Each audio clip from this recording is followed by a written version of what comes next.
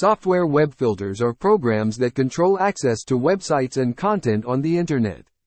They work by analyzing incoming web traffic and determining whether to allow or block access based on predefined rules or policies.